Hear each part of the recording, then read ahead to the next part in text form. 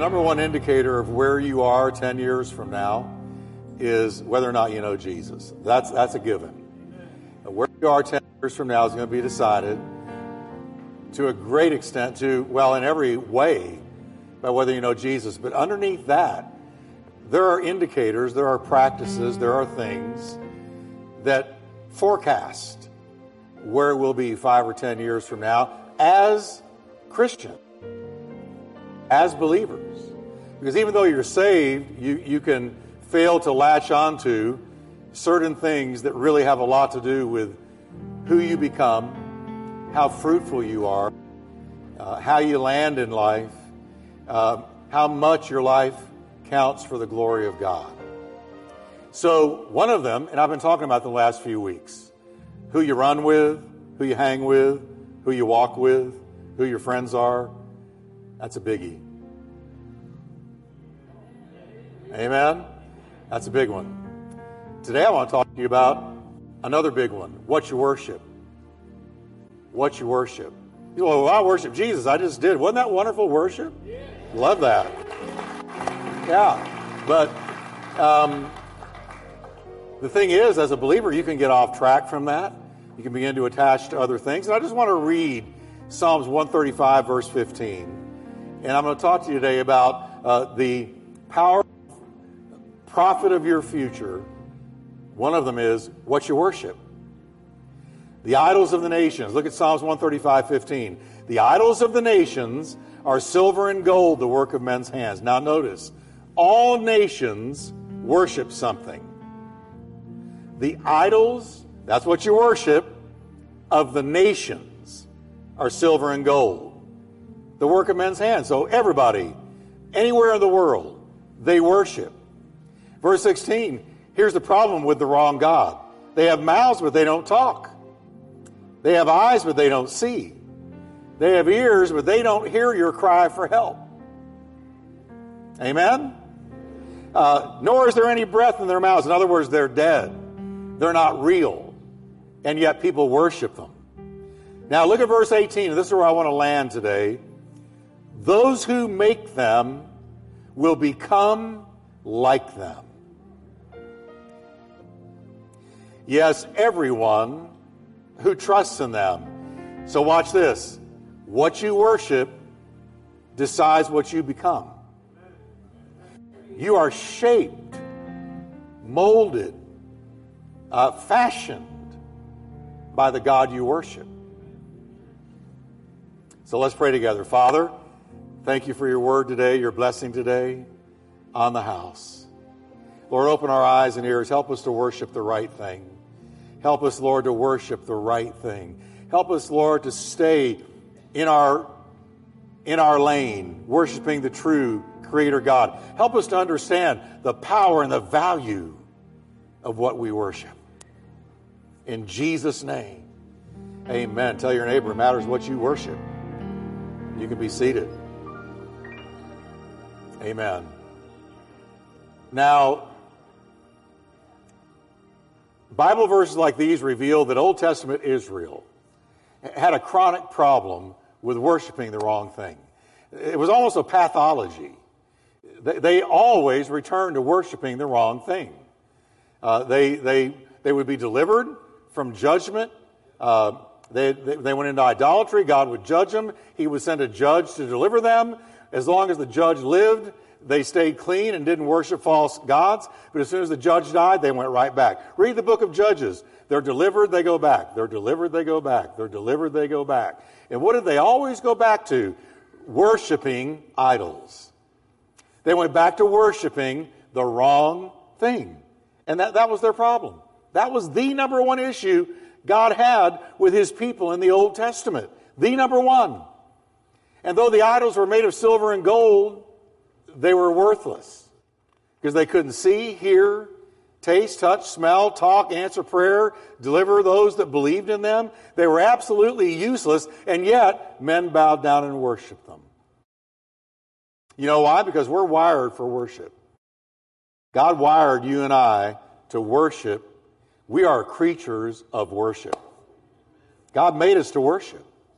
Now, what I want to point out once again is They that make them will become like them. What you and I worship decides what we become. It shapes our character. And our character decides our tomorrows. See? That's how it's a prophet of your future. What you worship is a big forecaster of where you end up 5, 10, 15, 20 years from now and how fruitful your life is. What you worship. Because we're all worshiping something. Your character will be shaped by it. It'll be molded, formed by what you worship. One man wrote a book entitled, We Become What We Worship. I didn't read it, and I found out about this after I decided this title. So I thought, wow, I'm not the only one being led this direction. Because he writes this, what people revere, they begin to resemble, either for ruin or restoration. And he goes on, our worship and our affections right now are pointers to a future trajectory. Our worship is either aimed at our ruin or our worship is aimed at our restoration. But it's aimed in either case. We're all worshiping something and we're aimed in that direction. What you worship is what your feet follow. It's where your heart goes. Matter of fact, where your heart is, that's what you're going to worship. And what you're worshiping reveals where your heart is. Amen? So he finishes, he said, we are becoming every day what we worship. And that's why what you worship is a powerful prophet of your future. Now I want to just share some undeniable truths about worship. And I'm going to start at A, B, C. I'm going to do A. This is an undeniable fact of worship. Here it is. We all worship something. Everybody worships something. I don't care who you are, where you live, your education level, financial level. I don't care what race you are, what creed you are, what land you're in. If you're a human being, you're worshiping something. Because God has wired us to worship. Amen. And what you worship is what you value above all else. You will sacrifice your time for what you worship, your energy, things that matter to you, things that are valuable to you, but they're of lesser value than what you worship. Because what you worship holds the highest place. What you worship is number one in your life. What you worship is on the throne of your life. What you worship is what you love best. It's what you value most. What you worship has captured your heart. Because everybody's heart is captured by something. Everybody in here and everybody watching online and everybody listening later on radio around the world, listen carefully. Something has captured your heart, and whatever has captured your heart is what you are pursuing in life. It's what you're chasing. So whatever captures your heart is what you're going to chase, seek, pursue, go after with all your heart. Whatever it is, you're going to go after it. The treasure of your heart. Jesus said that wherever your heart is, that's what you treasure, and whatever your treasure is, that's where I'm going to find your heart. And that's what we're going to worship. And it's more than what you sing to. Worship is more than what you lift your hands to. Matter of fact, you know where the word worship comes from? It comes from two words, worth, ship. Worth, ship. To worship something is to actually prize something above everything else. It is to honor and love it as having the highest worth-ship. Whatever has the highest worth to me, I'm going to worship. Because it's worth everything to me. Amen? Yeah. How many of you love just worshiping God like we did today? Isn't that just wonderful? Amen. Now, you know why you love it? You know why? Because you're wired to do it. God wired us to worship Him. Amen? But boy, in America, we're not worshiping God much anymore. Nope. We worship all kinds of idols and cherish them as having the highest worth. I'm going to talk to you about that a little bit today because America needs to turn back to the living God and truly worship the living God. But it's going to start with the church. We can't be worship dead and expect the culture to become worship live. We've got to be a living, breathing, worshiping, God-honoring church in order to be the leaven that leavens the whole lump. Amen? But boy, in America, we worship all kinds of things. We worship sports and sports figures, entertainers, celebrities. We're involved in celebrity worship all the time. And guess what? Can I let you in on something? The celebrities we worship love to be worshiped. But we worship celebrities, we worship sports figures, we make them gods. We even have a popular show called American Idol. American Idol. And there we're essentially worshiping somebody's talent because they're such an incredible singer or whatever they do. And we worship it. We bow down. We praise it. We applaud it. And so that's the problem. Now, I vividly recall rock concerts. Amen. That little baby is being blessed. Amen. I vividly recall rock concerts I went to as a teenager and how the crowd always moved down towards the front. Guess what they did when they were down front? They have their hands raised to those rock stars, and they are doing this. And you know what? That's a form of worship. That's why we call them rock gods. Because we're making idols out of them. We really do. Many people just worship these people. They worship them. It was adoration to the point of worship that I watched, and I saw it all the time at the concerts. In America, we worship materialism, things, stuff, wealth, possessions. We worship success, careers, achievement, and we always measure achievement not by character, not by your walk with God, but we measure achievement by how much money you end up with. How much money you end up with. And we worship that money. We worship materialism. We worship success. But you know what? I've never seen a U-Haul at a funeral. You don't take it with you. You don't take anything with you. You don't take one dime with you. You work for it all your life, and then when you die, at your funeral, I'm watching all the in-laws fighting over who's going to get what that you earned your whole life. You don't take any of it with you, but we worship it. Isn't that crazy? We worship something that is not eternal, that we'll never take with us into eternity, that doesn't help us into eternity. I want to worship the real, living God who sent His Son, Jesus Christ, to get me into heaven forever. And I'll tell you a big idol in America. We worship at the altar of self. Oh, yeah. Self-help, self-analysis, self-serving, self-realization, self-actualization, self-ease. There's people walk down the street and take a selfie as if we care to see them walking down the street. They put it on Facebook. Here I am walking down the street. Well, good for you. Good for you, walking down the street. Man, I know I'm moved. I've got a better day because I saw you walking down the street. See, we've made people believe that their self is so important that them walking down the street somehow sends shockwaves through humanity. But it doesn't. But we have elevated self, serve self, serve self. You are number one. You're number one in the world. You're number one. It's all about you. It's all about you and taking care of you and you being happy and you having peace and you having what you want. But that's not the teaching of Jesus at all. But in America, everything revolves around self, and serving yourself is number one. But in Christianity, serving Him is number one. And when you serve Him, that's when you do have peace. And that is when you do have fulfillment. Even atheists worship. Can I tell you, I don't believe in atheists. They don't believe in God. I don't believe in them. Because my Bible tells me God has revealed Himself to every human heart. So they might be good deniers of what they know deep down is true. But they worship something. Well, what do they worship, Jeff? They worship evolution.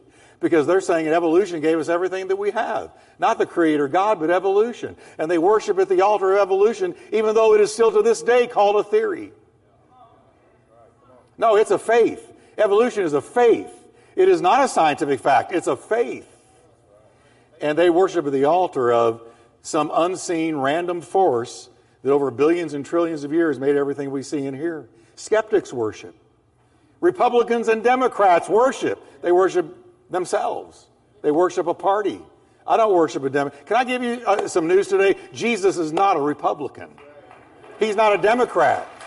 He's not any political party. Some of you, that offended you a little bit. Oh, my Jesus is a Republican? Hang on, I'm going to talk to you about that. Everyone, everywhere, worships. It's the fundamental drive of life and one of the unique distinctions of humanity. Hey, let me tell you something, church.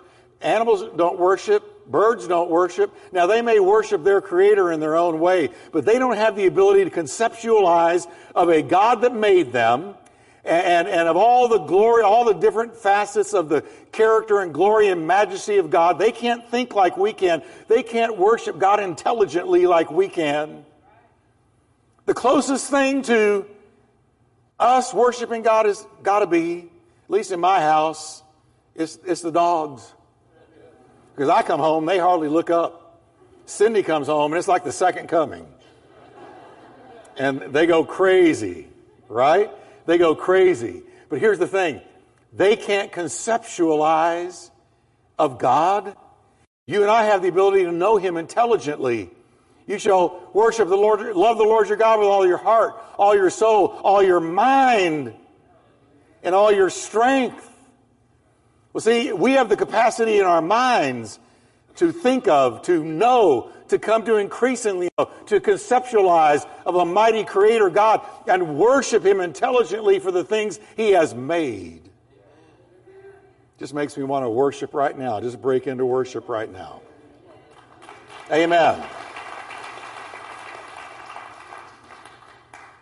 So God has made us with an incredible capacity to worship. The Bible says that every human being, here's why, every human being has been given by God a deep inner sense of eternity. That's why I don't believe in atheists. Ecclesiastes 3 says, God, has planted eternity in the human heart. He has planted eternity in the human heart. He has put within us a sense, an awareness that there is more beyond this life. We even see lost people at the caskets of loved ones. People that don't know God, don't know Jesus, saying, I'll see you later. I'll see you when I get there. Now, whether or not they're going to heaven, if they're lost, they're not. But here's the thing. They have a sense there's more than here. There's more than this. There's more beyond the veil. There's more on the other side. There is another dimension. There is another place. There's another reality. Something greater than us is out there, and we long to worship whatever that is. And if you know Jesus, you worship Him. And Jesus said those that worship God must worship Him in spirit and in truth. In other words, in spirit being full of the Holy Spirit, in truth, the truth that is in Jesus. We just worship God today in spirit and in truth. In spirit and in truth. We even worship things we don't fully understand. Jesus told the woman at the well, you remember her?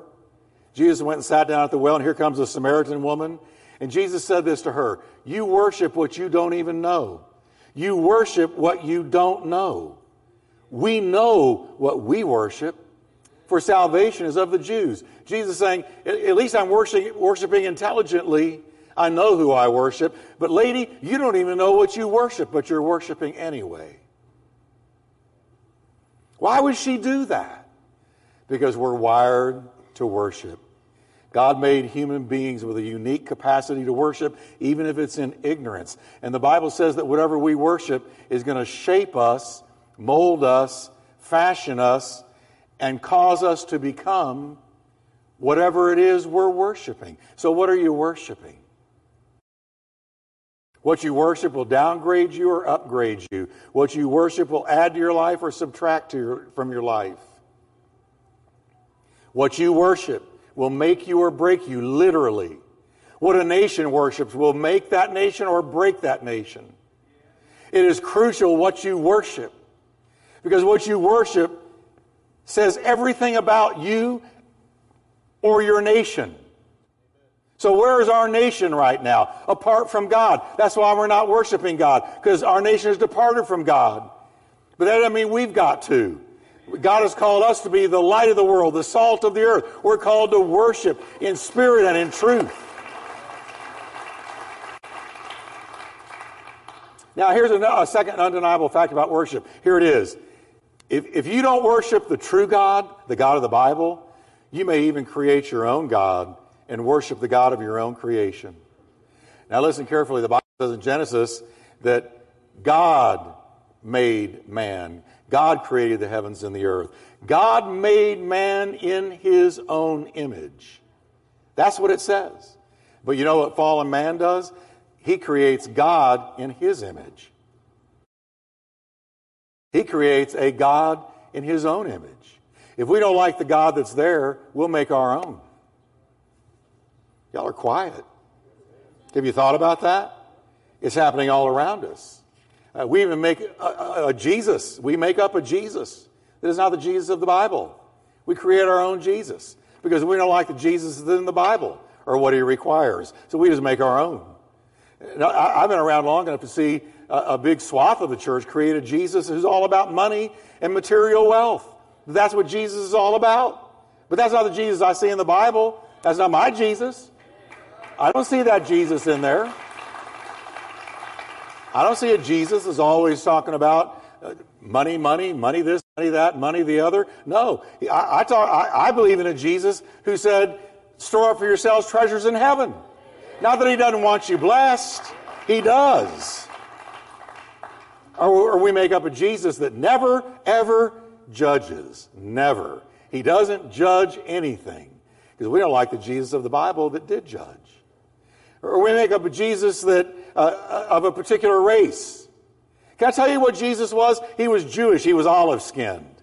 But Hollywood gives us white Jesus, black Jesus, Hispanic Jesus. Even these days, female Jesus. We've got some people making Jesus gay, homosexual. No. See, we make a Jesus that places his seal of approval on the lifestyle that we want to pursue. So we make up our own Jesus. Y'all are quiet. Come on, I'm talking good now. We make up our own Jesus. We create our own Jesus. I don't like the Jesus of the Bible. I don't like the God of the Bible. So I'm just going to make my own. So we make a Jesus who's a Republican or a Democrat or a Baptist or a Methodist or a Presbyterian, and he's only in our church or he's only over in this church or he's only in this denomination. No. He's everywhere. He's everywhere. Amen? He's everywhere. And it might shock some people to know that he's not a Baptist Jesus or a Catholic Jesus or a Methodist Jesus or a Pentecostal Jesus. No, he's Jesus of the Bible. He's the Redeemer. He's our deliverer. He's our healer. He's our all in all. Israel constantly created their own gods to worship. Gods that promoted sensuality and demonic mysticism. They created them. In the wilderness, for instance, they forced Aaron to make the golden calf. And while worshiping the golden calf, they fell into sexual sin, thousands of them, while worshiping the golden calf. Because the golden calf was okay with it, but not the God of the Bible. So they made their own God, so they could live the way they wanted. Later on in the Promised Land, they continuously fell to worshiping the false and cruel gods of Baal and Ashtoreth, and they sacrificed their children to them. We say, I just can't believe they did that, but are we not doing that today? We've made the God of convenience, or the God of self, and everything revolves around self. And if I don't want to be bothered with a child, I just sacrifice it on the altar of convenience. I know I'm meddling a little bit, but I got to say it. We've made a God of our own making. We just make the God that we can live with. We make a God in our own image. Instead of saying, you're God, I'm not, and I'm going to bow to the real God and live the way the real God tells me to live. Amen.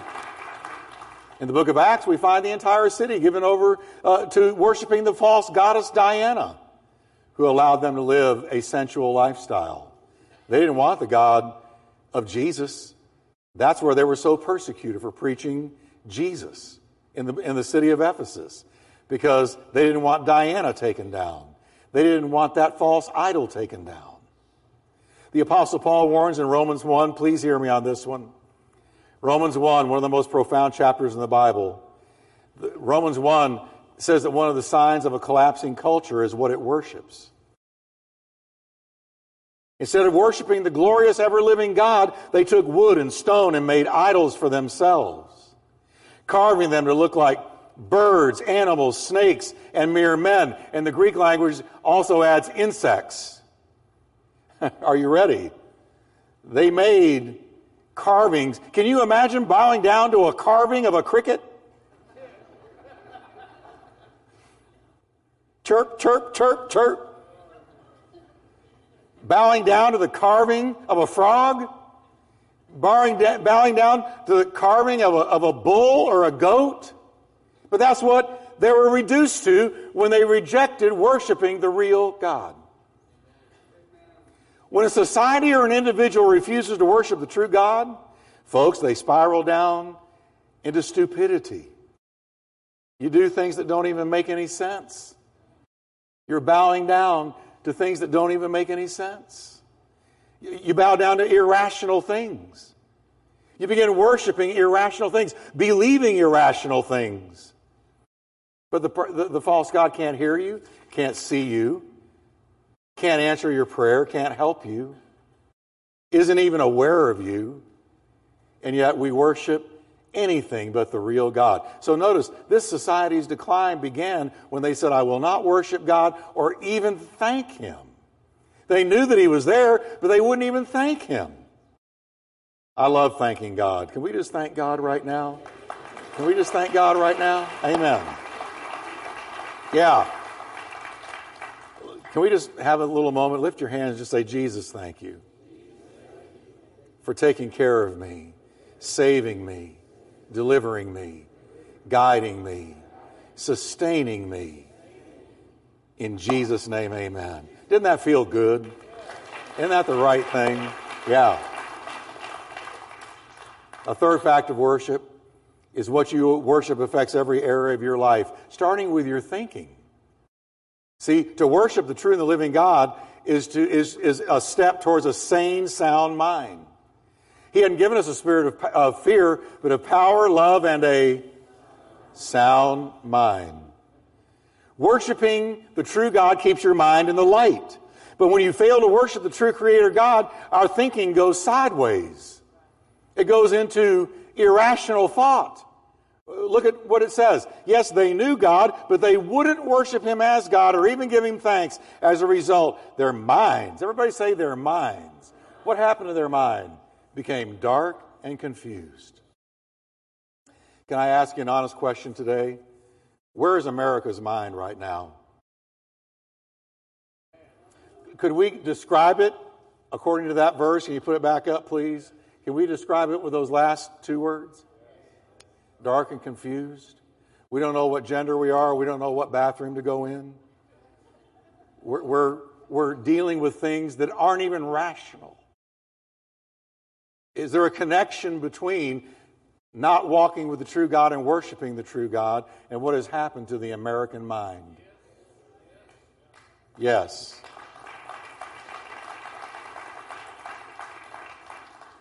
It's any society, any person, any civilization that wouldn't worship the true God, their thinking went sideways. And the consequence, their mind plunged into spiritual darkness. Now, what we worship may not seem like a big deal to us, but it's a real big deal to God. Can you remember when you got saved? What was one of the first default reactions when you got saved? You thanked God. You thanked God. Did you not? Didn't you have a praise fit? We talk about anger fits. We talk about, worry fits, fear fits. But how about a worship fit? How about a worship fit? Amen? And they became like what they worship, and that became a prophet of their future. Those who make them will become like them. Yes, everyone who trusts in them. So I'm going to leave you today with a question. Here's $1 million question. Can a born-again child of God get off track into worshiping the wrong thing? Can they? All caps, yes.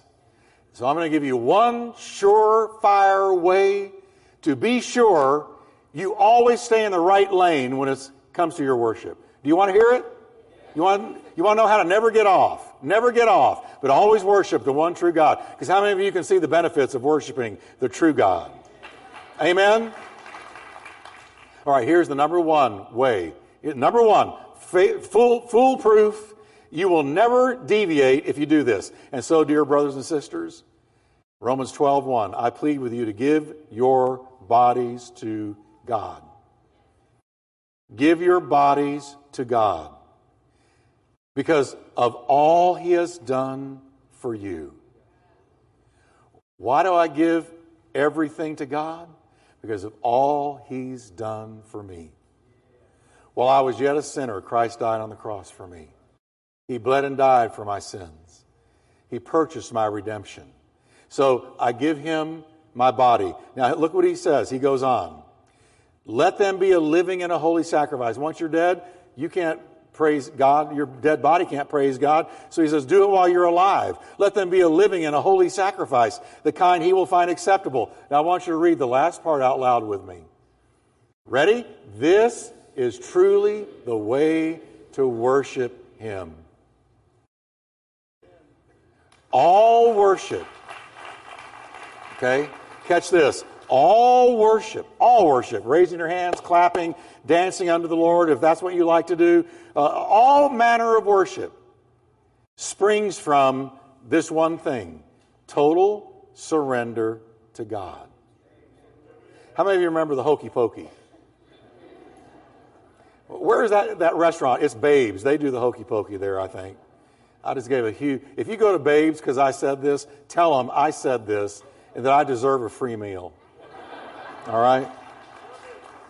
But here, you remember how it goes. You put your right foot in, put your right foot out. Look, all of you know it. You put your... Come on, y'all are singing already. Get out here, huh? There we go. You put your right foot in and you shake it all about. You do the Hokey Pokey. And then it ends. That's what it's all about. Now watch me. A lot of people have Hokey Pokey Christianity. You put your right foot in, and then you take it right back out. You put your right foot in, take it right back out. You're in, but you're out. You're there, but you're not. You're with it, you're not with it. You're in, you're out. And then you say, and that's what it's all about. But see, that kind of hokey pokey Christianity kills Christianity. And it doesn't help you any either. Because Christianity is not a 1 foot in and 1 foot out faith. Right? You put your right leg in, right leg out, right hand in. But here's how it ends. You put your whole self in. That's how it ends. You put your whole self in. You take your whole self out. You put your whole self in. That's what it's all about. Right? Now, that kind of hokey pokey Christianity I can go with, because that's what Jesus taught. Seek first the kingdom of God. First. Make Him paramount. Worship the Lord your God. Him only shall you serve. Christianity is an all-in faith. Now, that's what we call surrender. We sing the song, I surrender all. But truth be known, we could sing, I surrender a lot of things, but not everything. I surrender when I'm ready to surrender. Other things I really don't surrender so much. But here's the thing. God sends His fire down and His blessing down on the total sacrifice. When they sacrificed that lamb in the Old Testament and put the sacrifice lamb on the altar, that lamb had given everything, and that's when the fire fell. The anointing falls on all in, not 1 foot in, 1 foot out. I'm there, but I'm not. I'm in church, but not in church. I'm with Jesus, but, I get out there in the world, and I'm kind of right foot out. But when you're all in, that's when the fire falls. Amen? That's when God really... when I totally surrendered as a teenager just a few years back. Kidding. When I totally surrendered as a teenager, that's when the power of the Holy Spirit fell on me. That's when I discovered my call to preach. When I totally surrendered. No more right foot in, right foot out. I totally surrendered. So where are you in the hokey pokey? Are you all in? You all in? Can we stand up together?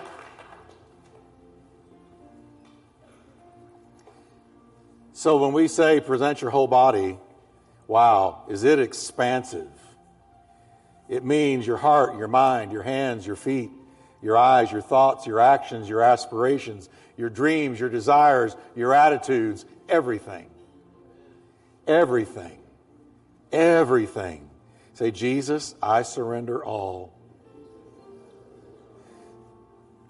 I want to open the altar up for us to have an encounter with God.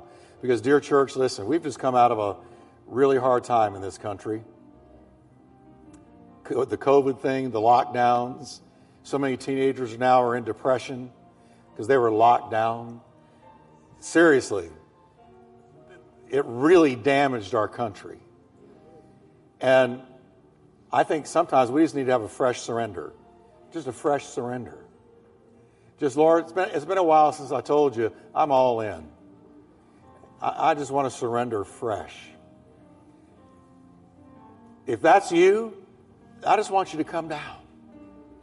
And we're just going to sing, I surrender all. And we're going to see the fire fall. We're going to see the fire fall. When that fire falls, listen, it burns up some things. It gets rid of some things. It heals from some things, delivers from some things. And then I want to have a prayer as these are coming. I want to have a prayer. Maybe you don't know Jesus. Maybe you don't know Jesus. If you don't know Jesus, you probably know you don't know Jesus. And I'm not condemning you. I'm not pointing a finger at you. I didn't know Jesus, and I got saved in a teenage jail, a juvenile home. I got saved. And I needed a Savior. So I'm not pointing a finger at anybody. I'm not judging you. I'm just saying, God doesn't want to turn you into a freak. He wants to help you, bless you, heal you, deliver you, free you.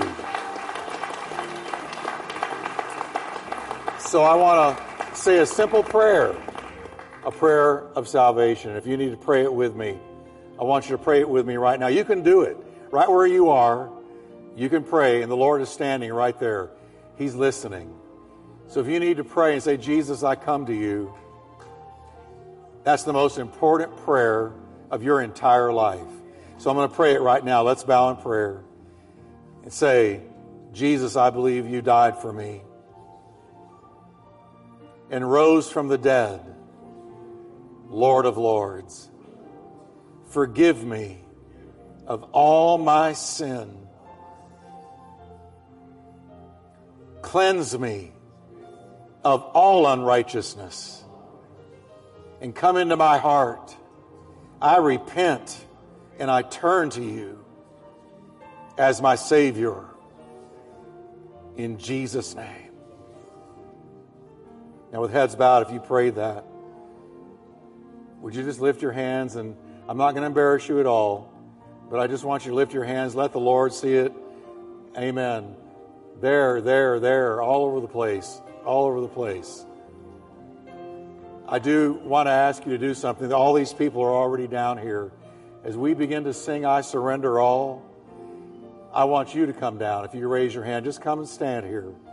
Because there's already a bunch of people down. You're not coming down alone, but I want you to come. You say, why do I need to come down there? Because everybody that Jesus called, he called them publicly. Publicly, he called them. And I want you to come. So if you prayed that with me, come on. As we sing right now, I surrender all. You come right now in Jesus' name. Let's sing it.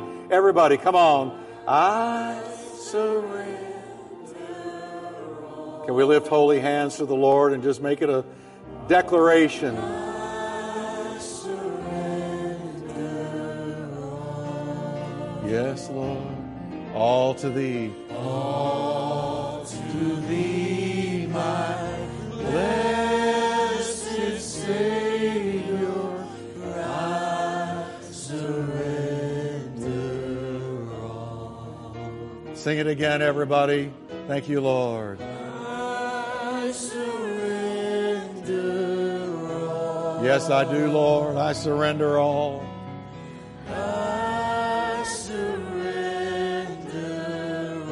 Oh, Lord, we just come to you and we surrender in Jesus' name. All to thee, my blessed Savior, Oh, I surrender all. Now, Father, we pray the fire will fall. We pray that that mighty, holy fire of zeal and first love and power will fall on everyone in this altar and everyone in the audience that prayed that prayer sincerely and that is truly surrendered. Lord, we need fresh fire. We need fresh power. We need fresh zeal. We need fresh vision, fresh motivation that is holy. Lord, in Jesus' name, you see us, Lord, and we surrender. We give you our bodies representing everything in our life. And we pray, Lord, for the fire to fall. Can you lift your hands to the Lord and say, Lord, let it fall on me. Let it fall on me. Fall on me, Lord. Fall on me. Let it fall on me. In the name of Jesus. Let it burn out habits. Let it burn out doubts. Let it burn out compromises. Let it burn out. Burn away. Remove obstacles to going on in God. Hindrances. Lord, let them be taken by the fire that falls and consume the sacrifice. In the mighty name of Jesus. Amen. Can we give the Lord a hand of praise? Thank you, Lord.